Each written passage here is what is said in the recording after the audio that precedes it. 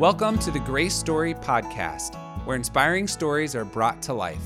This podcast is made possible by Grace College and Seminary, located on the shores of Winona Lake in the great state of Indiana. I'm your host, Dr. Drew Flam. This is the Grace Story Podcast. Today, our guest on the podcast is Dr. Tiberius Ratza, known affectionately as Tibbs around these parts. Dr. Ratza is Assistant Dean of the School of Ministry Studies and Professor of Old Testament Studies at Grace College and Theological Seminary. Dr. Ratza is a graduate of California State Polytechnic University and holds an MDiv from Golden Gate Baptist Theological Seminary and a PhD in Old Testament from Trinity Evangelical Divinity School. Maybe even more impressively, he is by far the best table tennis player I've ever played against, and he's not a shabby golf player either. So, Tibbs, welcome to the podcast. Thanks for having me. So I got to get into the hard, hitting journalism right off the bat. So, table tennis or ping pong, are they different? And then how did that get into your repertoire of skills? And you've played in national tournaments and all this stuff, right? Yeah, no, they're the same, but I grew up in Romania in the 70s and 80s, and there was not much to do. So when I was 6, I went into this table tennis academy, and I learned how to play ping pong. And it's been very handy playing with students, giving them extra credit. So if a student beats me, I give the whole class extra credit. So in 14 years at Grace, I gave extra credit 3 times. Wow. Yeah. So your record, you're not sure how many wins, but you know how many losses. 3, yeah. And all of them were tennis players. Really interesting, yeah. Interesting. Yeah. But you've also played in national tournaments, right? Yeah, when I came to the States, I played in tournaments. I was ranked. But back then, most of the tournaments were on Sundays. So me being a good Southern Baptist boy, I had to give that up because I felt guilty missing church. Yeah. Well, that's great. I fancy myself a ping pong player, but not one within your ranks at all. But it's a fun one for sure. It's fun. So you mentioned Romania. You didn't grow up in northern Indiana. So tell me a little bit about where you grew up and then kind of how you came to Christ. Yeah, so I was born and raised in Romania, born in 1970. My parents were believers. My grandparents were believers, so I grew up in a small Baptist church. Went to school. I was told there is no God. But again, by the time I went to school, I already knew there is a God because I was taught by my parents and my grandparents. When I was 13, I surrendered my life to the Lord. And then when I was 15 and a half, when I was 14, my dad defected. He paid a fisherman to take him across the border into what used to be Yugoslavia. The United Nations had a refugee camp. He made it there. Then they sent him to Italy. He arrived here in November of 84. Then he came here, did the paperwork for us to come. So I came with my mom and my older brothers in January of 86. Wow. And then how old were you then when you came to the United States? I was 15 and a half. Okay. Mm-hmm. And then how did sort of ministry and then, higher education come into the picture? It actually was that spring. Joseph Tson, a Romanian who was forced to leave the country, came to our church in Southern California, and he said, communism in Romania will fall. And this is 3 years before it fell. So communism in Romania will fall. Will you be ready to go back and help your country rebuild? And that's when I felt a call to the ministry. So I always thought I was going to go back to Romania and teach. So I knew I needed a PhD. That's why my undergrad was not really serious for me. I just got it because I knew I was going to go to seminary. So my degrees in urban and regional planning, but all my electives were in tennis, ping pong, volleyball, soccer. So anyway, it was a fun time. But I always knew I was going to go teach, so that's why I went to seminary, got a PhD. When I went to seminary, I knew that if I liked Greek better, I would teach New Testament. If I liked Hebrew better, I would teach Old Testament. I took Greek and Hebrew at the same time. Apparently, you're not supposed to do that. Wow, yeah. Yeah, no, there were no advisors at that school, apparently. Man. But I liked Hebrew better, so here I am.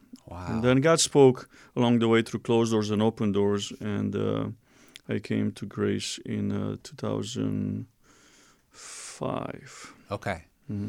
And you have been, and we're going to actually talk about one of your books, some on the podcast in a little more detail, but you've been a pretty prolific writer and contributor. Any idea how many books you've written or contributed to at this point? Well, my first book was my PhD dissertation, which was on Jeremiah. Was on the New Covenant in Jeremiah. My second book was on Ezra and Nehemiah, the publisher from Scotland. My third was the commentary on Ecclesiastes with Kevin Roberts, and then this with Walter Kaiser on Jeremiah. And I'm currently working on another one on Proverbs with Kevin Roberts. So people might be interested to know, or at least I'm interested to know, as somebody who has a whole 0 behind their number of books published so far, like how does that process work? Do publishers come to you? Do you send a proposal to them? How does that dance of getting towards a publication work? Yeah, well, it's a combination of things. For example, the first one, because it was my PhD dissertation and, not a lot of copies were sold or will sell. Basically, libraries buy those. Okay. I had to look for the publisher. Actually, for my first book, I had to pay $3,000 for them to publish my book. Yeah. With the second one, I was teaching at Beeson Divinity School, and a publisher came there, and Christian Focus from Scotland came, and I asked them, do you have any gaps in your publishing? Are you looking for certain people to fill certain gaps? And they said, yeah, actually, we have a mentor commentary series, and we need someone to write Ezra and Nehemiah. Would you be interested? And I said, yeah. So 5 years later, the commentary was published, which is about the average time a book is written. It takes a long time. Wow. Probably especially commentaries, I would guess. Yeah, especially how big the book is. Yeah, sure. And then, for example, this book, I was approached by the publisher and said, hey, Walter Kaiser is working on this, would like for someone to join him. And again, they approached me because they knew I have written on Jeremiah before. And that's how I came along. So then how do you decide projects you're going to take on and projects you decide, I'm going to pass on that one? Or even you mentioned co-writing with Dr. Roberts, projects you want to pursue. Like, how's that process of deciding yes, no, or here's a subject matter I'm really interested in? How's that work for you? Well, with Ecclesiastes, when Terry White was publisher, editor at BMH, I talked to him and I said, hey, I want to write something with BMH. And then he said, well, what are you passionate about? And at that time was Ecclesiastes. So that's what I said, Ecclesiastes. After we did that, Kevin and I were talking about Proverbs because it's very practical. And again, I'm doing the theological side, he's doing the psychological part. So it was kind of, hey, we did this before, and I loved working with him. He's very godly and humble, and it's very easy to work with. So I said, I want to write with you again.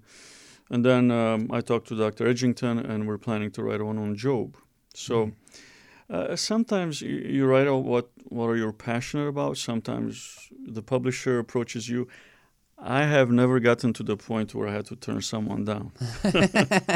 Maybe that's a problem, but I'm not there yet. Yeah.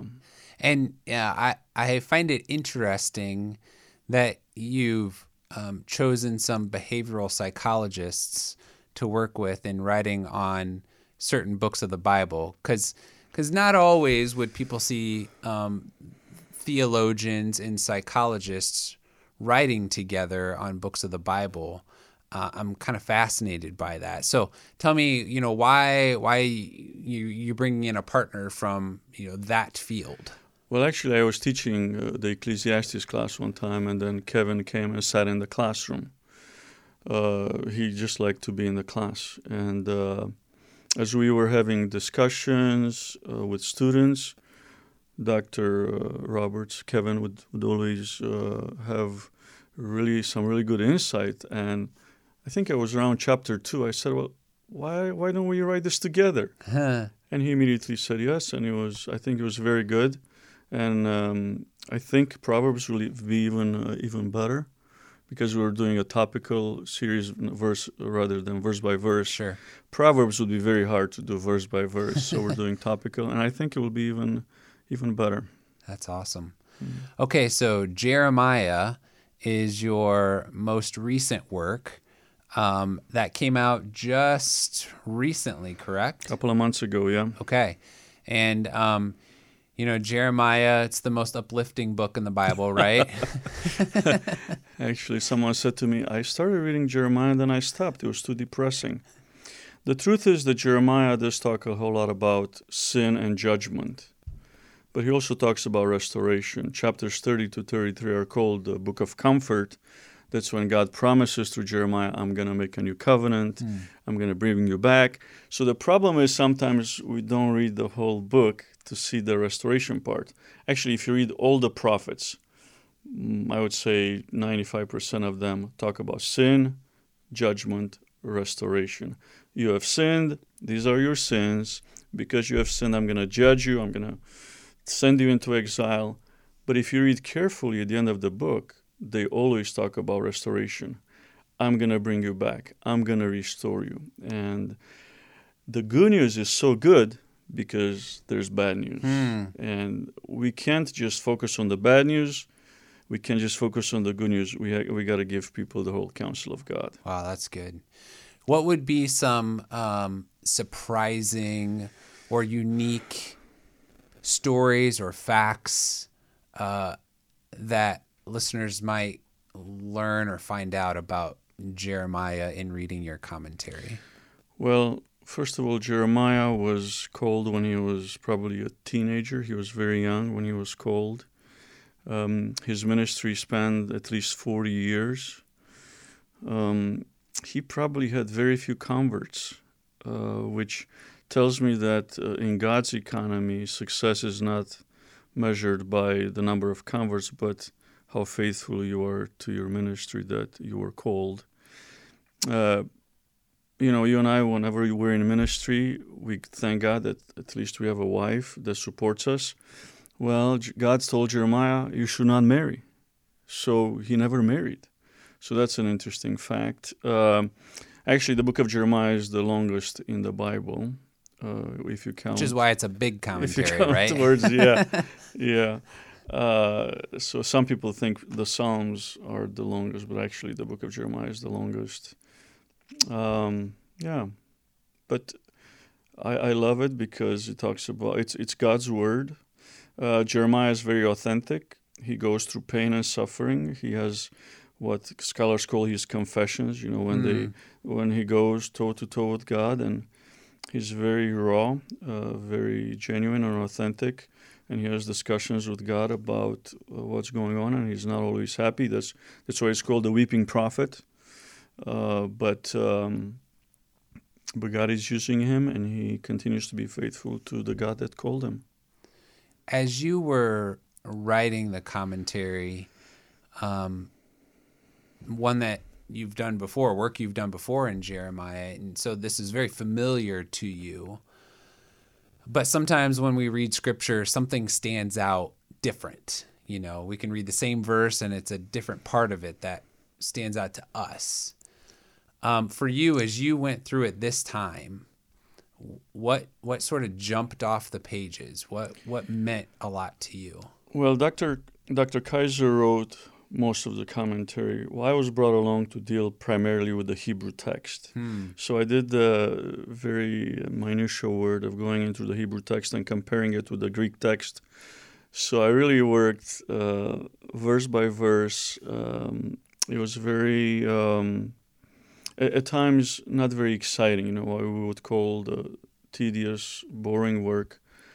But it's interesting that whenever I get into the detailed work of Scripture, that's what brings me most joy. So I don't know why that is, but just dealing with certain words and the way they're used and how they're translated, it's still the Word of God, and it's what brings me joy. Digging deep into the text. And the other thing that a publisher asked me to do is to go into some German and French work and authors, so we can make it as academic as we can. So I wish I could tell you I learned something more from these from these German and French scholars. I'm not sure I did, but it's interesting to just see what they have to say and to make sure we dig as deep into the text as we can and to listen to other voices.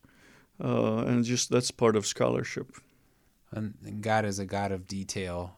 And I know for me, as somebody who grew up in the church and has heard a lot of sermons, when you get down to the minutia or what sometimes is, boring, is where the greatest truth and impact can be found, because you realize God is a God of detail and he is who he is from beginning to end.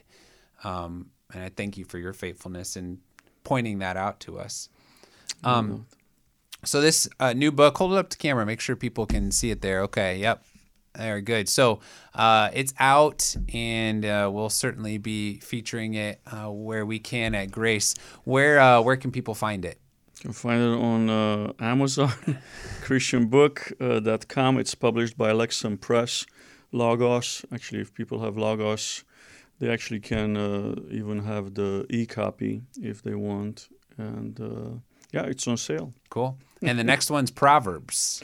Yeah, so the one in Proverbs is with BMH again, and we're just at the stage of research right now, and it's going to take us at least 2 years to write it, and it's one chapter at a time.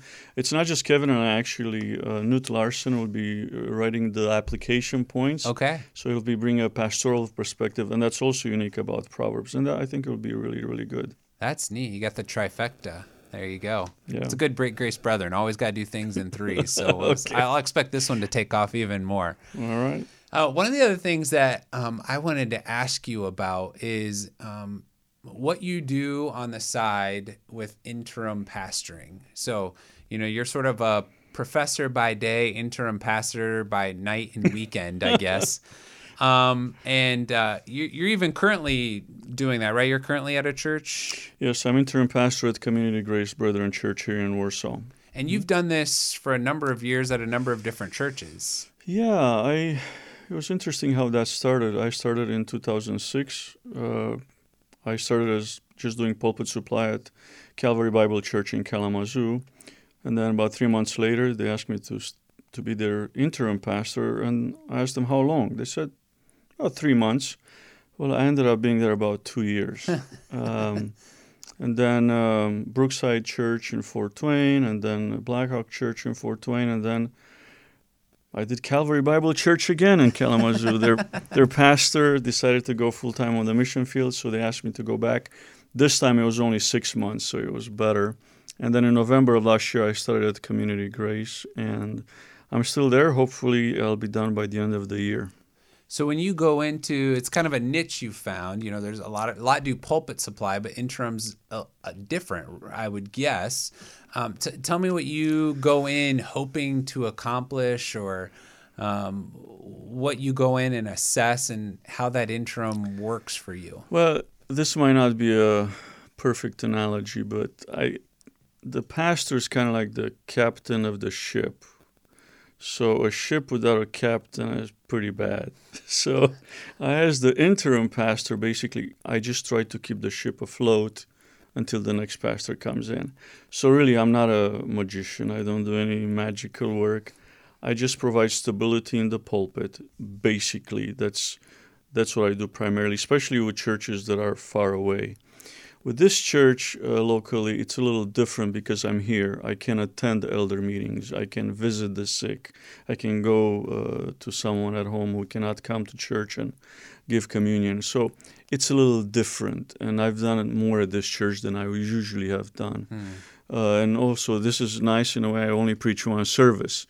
At Brookside, I had to do 3 services. At Calvary, I did 2 services. So it's interesting, and it really depends on the church. I can do as little or as much as they want me to do, or as I can do. And is it that mentality of keeping the ship afloat that you feel like makes it work well. You're not trying to take them somewhere. You're helping them in the interim. Exactly. If they ask me my opinion on something, I can give it to them. I've been to some of their board meetings, and they ask me, what do you think about this? What do you think about this? But ultimately, they make decisions. I'm just an advisor, basically. One nice thing about doing this is that as I go, I recruit. And I'm not doing that intentionally. But, for example, when I was at Calvary, I remember Jillian Jones, for example. Yeah. I don't think she ever heard of Grace before. From Kalamazoo. She came here and she loved it, and she did great. She was one of our best students. And then she went as a missionary to Albania. She's actually teaches school in Albania, at an international school. Or Luke Johnson from Brookside. He was a pastor there. He came and did a master's degree here. Now teaches at Lakewood Christian School. So you take the name of Grace there and vice versa, and it's a great way for the school to get some exposure in different churches as well. Yeah, and I'm hoping that now with Deploy, hopefully I can recruit even more people who are in ministry, don't want to move here or cannot move here, but they can do, they want to do master level work, get a seminary degree, basically contextualized ministry. That's wonderful. So, yeah. It's what I think is neat about it is it's a niche that only certain people can fill, and it's needed, right? You know, churches need that when they're in transition, and somebody with a unique skill set to be able to do that, not just for a Sunday, but for a period of time, is a really neat way to serve the church. Yeah, and I like it because I am also not teaching from the ivory tower perspective as just an academician who's out there just thinking in the world of ideas, but I am in the trenches, the day-to-day trenches, and I deal with things like, hey, my kid is rebelling, you know, my husband is thinking of leaving me, and how do you deal with that? Well, I get to teach the Bible here, and I get to teach the Bible there, so really I have the best job in the world, and I thank God that I can do it. When you are in the classroom, you know, teaching deep theological truths, you're in the church teaching deep theological truths and making application.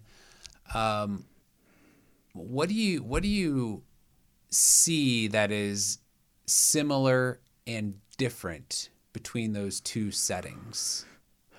I think the main thing for my students to understand and for the church to understand is that the Bible is the Word of God without error. And as long as that is our foundation, that is what is important, because other things will change, but that will never change. And for example, even if you're looking at what's happening in the news today, you know, with people don't want to be called he or she, for example. Well, and that's going to be in our society. And then when I go and I teach Genesis, male and female, he created them. That's God's design.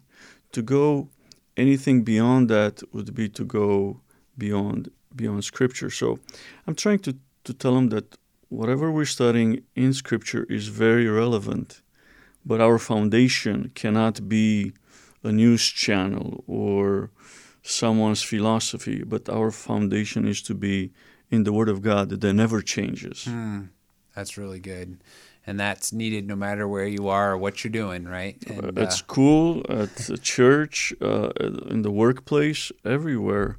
If we don't have a strong foundation to be anchored in, then everything becomes relative.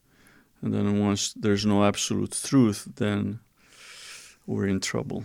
And that's why, you know, I'm so privileged to work at a place like Grace College and Seminary, one of the few institutions in the United States that would be willing to make that claim, and a needed claim for the future of our church, because we need more pastors, but we need more business folks and more educators and more behavioral psychologists and all the like who are really good at what they do, but also would say the Word of God is the foundational truth of my life, and I build upon that rock and that rock alone.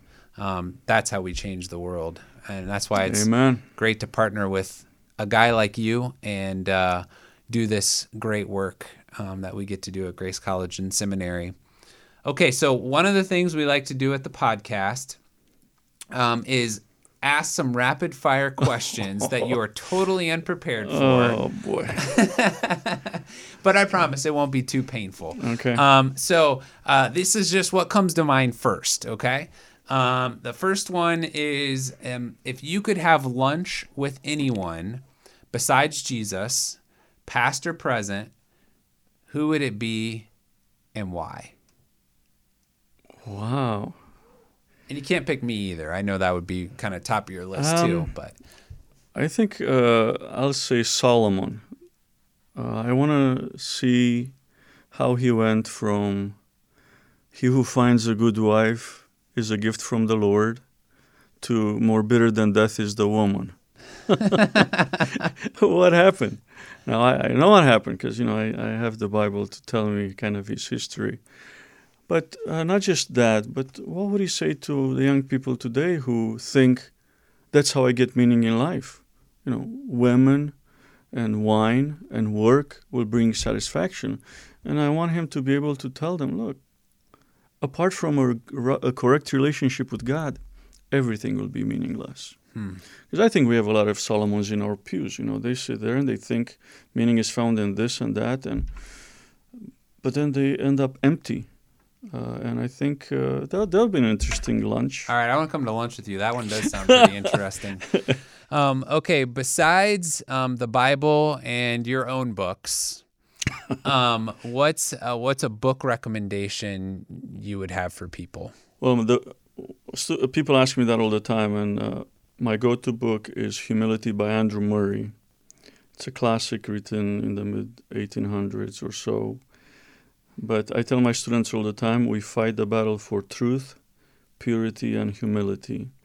And to lose any of those battles is tragic.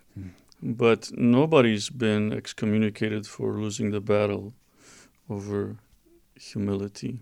So, and I find that that's where a lot of the fight is happening.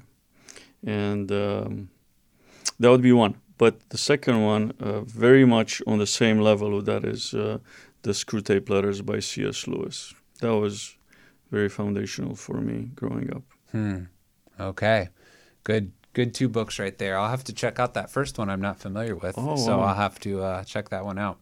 All right. So last question. Let's pretend you have a free hour. What are a few of the things that you're into right now? Could be hobbies, TV shows, movies, music, food, sports, anything that you're into right now.